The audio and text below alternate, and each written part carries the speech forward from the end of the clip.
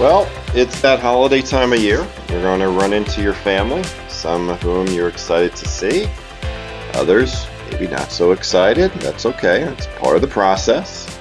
Just remember, you only have so many members of family, and sadly, we only have so much time. So, as you get together with them, depending on when you're listening to this podcast, but understand that there are certain subjects that tend not to go well with family. I think we all know what those are.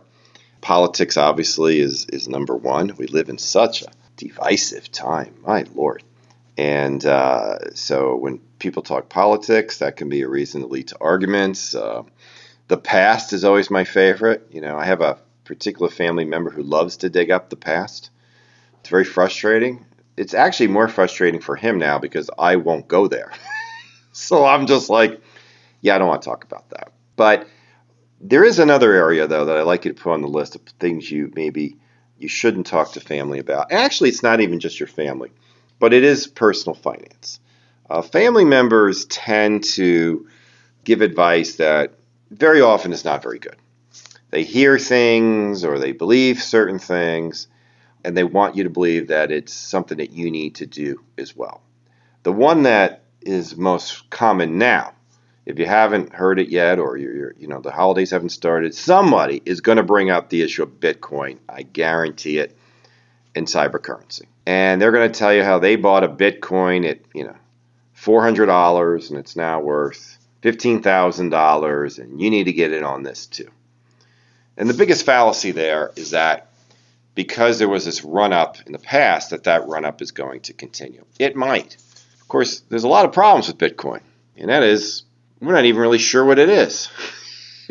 When you buy a stock in a company, like let's say you buy a piece of Procter & Gamble, well, you can literally drive down and see their office. It's real people. You can see their products. Bitcoin is something that's primarily traded out of Asia, and it only has value because we're agreeing that it does have value. But it's highly volatile. So when these matters come up, whether it be Bitcoin, whether it be the impact of tax changes, whatever, understand that very often only part of the story is being told. I hear so much misinformation, usually on the radio, about matters of personal finance. Sometimes it's from people who should know better. Other times it's from people who should know they don't know what they're talking about, so they should just stay out of it. But be very careful, okay? Family's great. But unless personal finance is something they do for a living, please take it with a grain of salt. Some family members like to talk about, I made this brilliant call. Well, they might have, but sometimes it's like gambling. Sometimes you just get lucky. It doesn't necessarily mean you've got a strategy. When people talk about having systems, that's a little scary too, because a significant amount of Nobel Prize winning research has clearly demonstrated that stock picking systems don't work either. So listen to them, smile, be friendly. By all means, hear what they've got to say. But before you decide to mortgage a house and buy Bitcoin, please give me a call. Let's at least talk about it a little bit more. Along the same line of friends, friends, particularly friends at work, they'll talk about how they've been making a killing on the 401k because they moved all the money this past year into the emerging markets account, and emerging markets are going to kick butt. Well, they're speculating. They are not truly investing. They are speculating.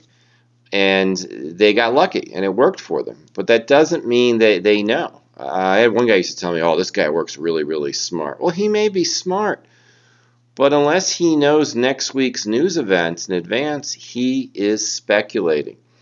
And a lot of times when people talk about their successes, they don't like to talk about their failures. People who gamble a lot are usually quick to tell you how they made a killing in certain areas. They don't really like to share with you the failures that they made. I'm going to throw a couple of other groups in here too that sometimes their financial advice could be a little sketchy. And one is the CPA. I love CPAs. I admire the work that they do. But if you study to become an accountant, it doesn't make you an expert in matters of personal finance. That's not where your training is. In fact, you can go through it all, and other than understanding how certain investments are taxed, you're not getting a whole lot of training in the area of personal finance and financial advice. So be careful about that. I've even had disagreements with CPAs when it comes to tax advice, because even though they'll admit that a certain strategy is legal and the client could do it, they just don't want them to do it. So let's be careful about that as well. Although I will tell you, most CPAs that I know have investment philosophies very similar to mine, which is to buy and hold a very diversified, low-cost portfolio and rebalance continuously. The last one, and this is a group you shouldn't listen to at all. I have been skeptical of these people for a very, very long time, and they just continue to prove me right. And that's the so-called financial experts in the media. Please understand that if any of these experts in the media, Jim Cramer or whoever, if they knew what they were talking about, they would not tell you for free. They would charge you huge amounts of money if they knew for certain what stocks were going to go up and which ones were going to go down. They don't know. So keep that in mind as you go forward. Understand that they have, many cases, a motive. They actually own the stocks that they're talking about, and they would love for you to buy them. That would help them move up the price. But they have no idea. They truly don't. Unfortunately, if that's what they said, if they told you that, well, then you would have really no reason to listen. So they have to kind of keep perpetuating this myth as if hunches work or, research works. Here's the problem. Unless you have research nobody has, then what you are telling me is already factored into the price. It's what we don't know that's going to move the stock in an unpredictable manner. Now, over time, equities tend to go up. So you're not being a rocket scientist or a financial genius to tell people, hey, put your money in the S&P 500 and over time it should grow. It should. It's grown always over time. But it does have its moments of decline. And sometimes those moments of decline could be 10 years. So does it make sense to have some of your money in equities? Of course it does. But the people who are on TV, they're not experts. Not like you want to think they're experts. They're not stupid, don't get me wrong. But they believe things that, frankly, aren't always true. And, personally, I do think Jim Cramer is one of the worst at it. So if you already have a plan in place, particularly if you're one of our clients, understand there's a strategy there. If you're not clear about it, it's a reason to give us a call. It's a reason to schedule your next review meeting with us. If you've never had this type of thing done, please, love to share it with you. Lots of ways you can reach out to us. Probably the easiest one, by phone, 513-563-PLAN. That's 513-563-7526. Or you can email me, dan@matsonandcaprill.com. So enjoy your holidays if they haven't come up yet. Enjoy your family. I'd rather you talk about politics, frankly, than personal finance. Because politics, it's just a matter of opinion. Personal finance could lead you to make some serious mistakes that you may not recover from. And I don't want that. So, have a great holiday. I look forward to talking to you soon. Thanks. Thanks for tuning in to Solving the Financial Puzzle. If you want to find out more about Dan Caprill or about today's topic, visit matsonandcaprill.com. And be sure to join us for the next edition of Solving the Financial Puzzle.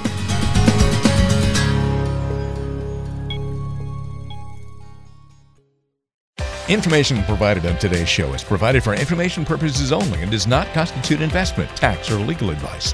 Information has been obtained from sources that are deemed to be reliable, but their accuracy and completeness cannot be guaranteed. Always consult with an investment, legal, or tax professional before taking any action.